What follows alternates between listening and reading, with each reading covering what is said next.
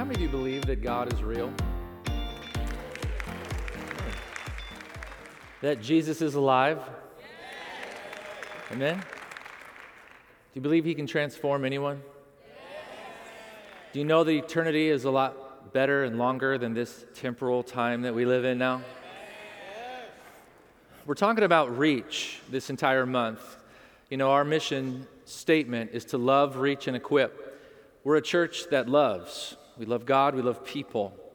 And we're a church that reaches. Calvary, we continue to speak this over you. We are a soul-winning church. Say amen to that. Amen. We're a soul-winning church. Amen. Why? Because we believe what we just said. God is real. Jesus is alive, and he can transform anyone's life, and eternity is a lot longer than the temporal world we live in. Amen. This idea of reach, there is an urgency to it. And so we are a soul-winning church. We are a missions-sending church. We believe in world missions. We believe in local missions because we believe, genuinely believe what we just said. Amen? So why don't you grab the little missions card that's at your seat, if you would. I believe there's one to share kind of with your family or whatever in those bottom seat areas. If you're missing one, we'll make sure you get one next week. But I just want to pause for a second before we get into this morning. Just talk to you about this. This is the week to go and ask God to help you know what you are meant to do in the area of local and world missions. Our missions pledges is a faith promise pledge. We are asking God to pass through our hands additional resource to send around the world and to reach people here and globally for Him. Let me say it like this. Your tithe comes to the local church. Your tithe helps produce everything that we do here at Calvary. Did you also know, maybe you didn't know this, did you know that we as Calvary, when we receive your total tithe, we take 11% and we sow into missions with 11% of that. Did you know that? We as a church practice this very principle of sowing, that we don't just receive, we also sow, knowing that God takes that seed and changes the world, but also continues to provide the resource here at Calvary. You should celebrate that, everybody. Let's clap. Let's celebrate that, because we model what we believe. We model what we believe.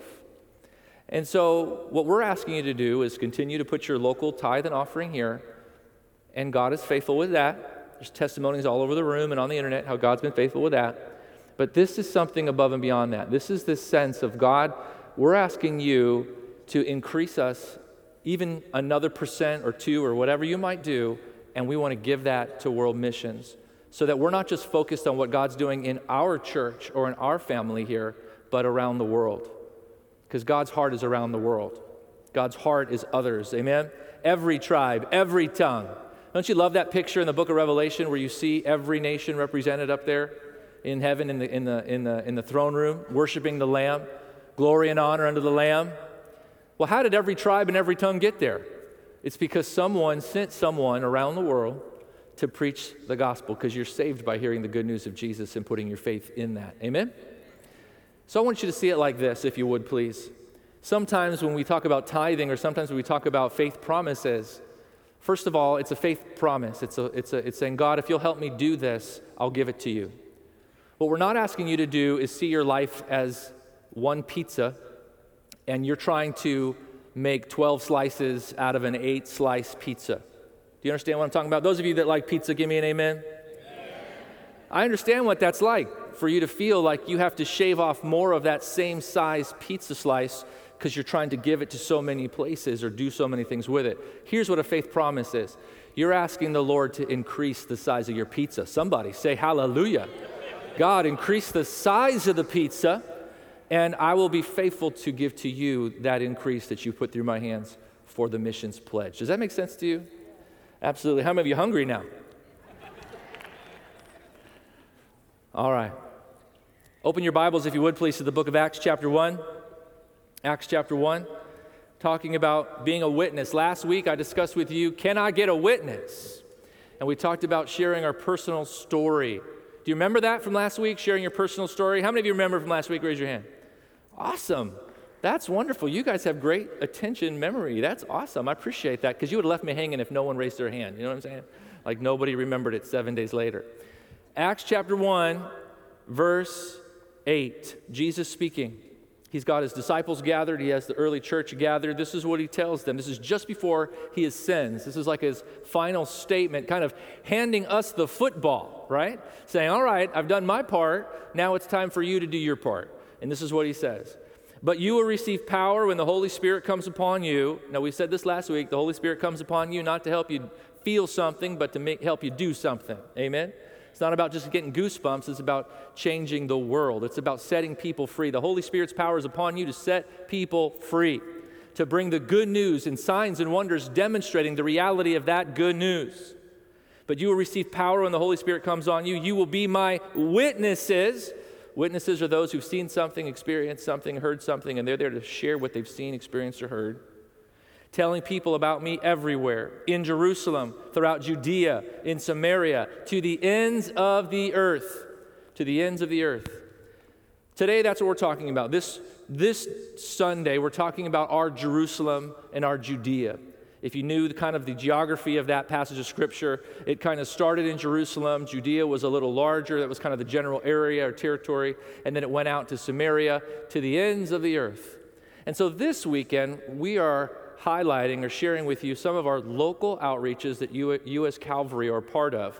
We want you to hear the stories of life change and what your seed is accomplishing and why we partner with these individuals. When you're looking at this faith promise this week, this is not necessarily about, okay, just put a number down. My real prayer this weekend and next weekend in missions banquet and when we talk about world missions next week is not so much the number on there, but that we as a congregation, that our hearts fall in love with missions.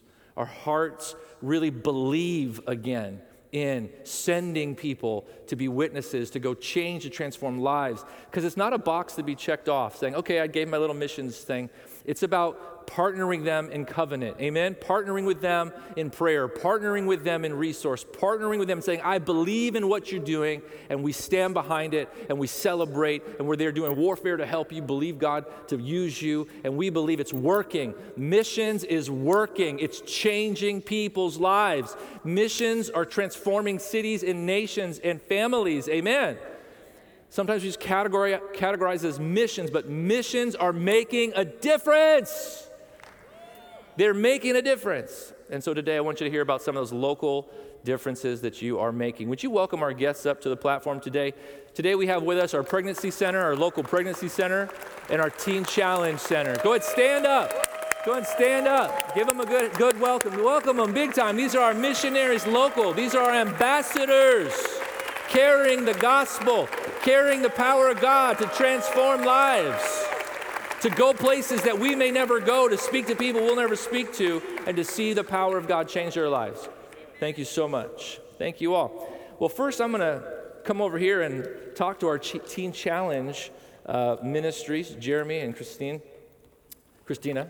Sorry, I forgot the They do that with Maria all the time. People call her Marie, and I'm like, there's an on the end. Teen Challenge, just a brief background for myself. When I was a little kid, I felt the call of God into ministry. I was probably 10, 11 years old, got filled with baptism of the Holy Spirit, just like our kids here at church. And one of the ministries, one of the services that genuinely impacted me was Teen Challenge. I grew up in a little Assembly of God church in Southern California. It's called Lighthouse Assembly of God in Riverside.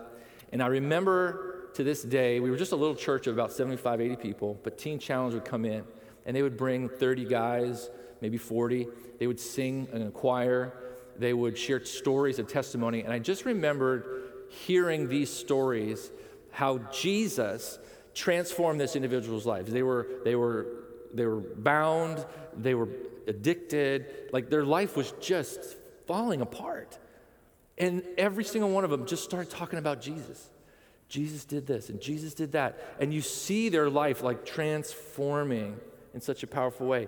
And even myself as a kid, I was like, if Jesus can do that, I want to give my life to talk to people about Jesus because I want to see people have that kind of transformation. And so Teen Challenge was a big part of even why I said yes to preach the gospel myself. So I just want to, on behalf of myself and anyone, thank you for Teen Challenge. Thank you for what you guys do today. And we just want to hear about you, the ministry, and what God's put in your heart to tell us today about Teen Challenge. Amen. I just want to say first off that we could not be more thankful for this opportunity to be at Calvary.